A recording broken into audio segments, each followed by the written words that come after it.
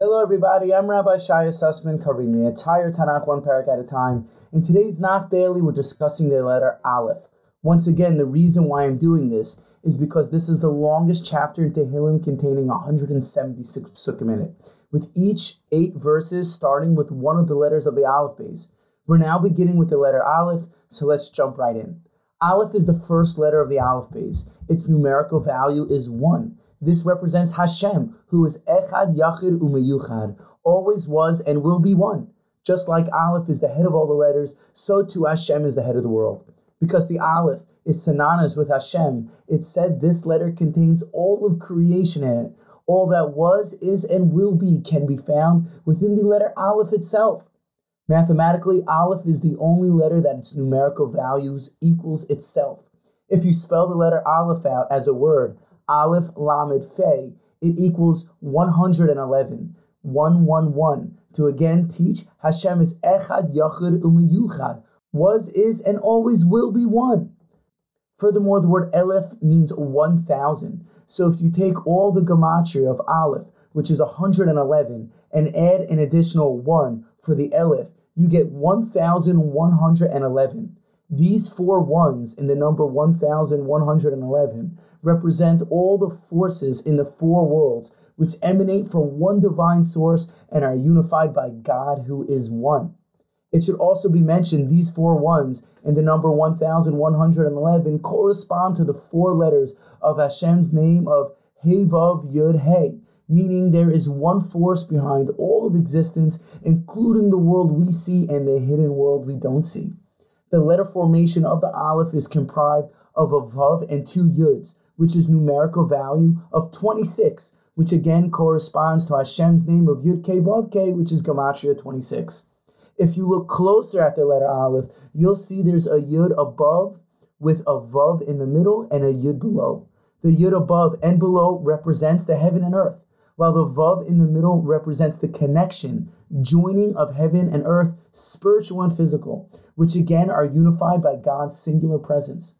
The literal meaning of the letter Aleph comes from the word le'alef, to learn or to teach. As the pasuk in Eov 33:3 says, Ve'alefa chachma, I will teach you wisdom. As we say in modern Hebrew, ulpan, which are classes people take in order to learn Hebrew. Because Hashem is always teaching, or in a sense, schooling the world by His divine providence, teaching us lessons for our everyday lives. The letter Aleph is one of the only letters in Hebrew which can be used as a silent letter. This hints to the idea Hashem is hidden in the world, often silent at times and cannot be seen.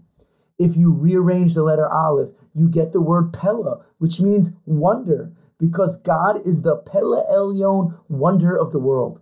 In a certain way, you can say mankind is ultimately left wondering about God because He can't be seen.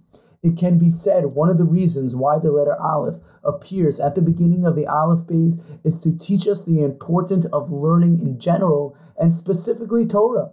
Not to do mitzvahs by rote, but to always learn and take your understanding to a higher level. Being the Aleph represents Hashem, there are no hard consonant sounds in it.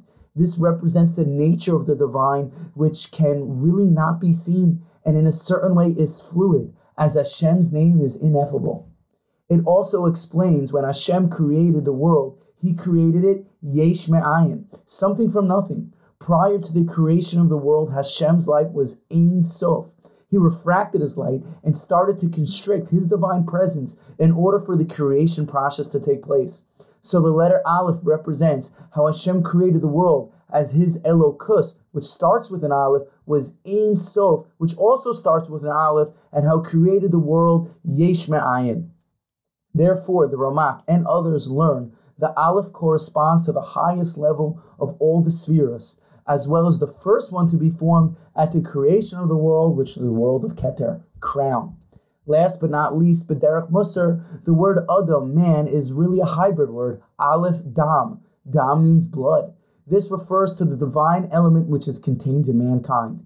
Without our neshamas, we're just considered sinews and blood. But when you attach the Aleph of Hashem to us, the human race is considered divine.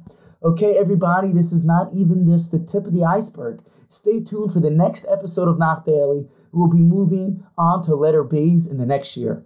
Thank you for listening and have a wonderful day.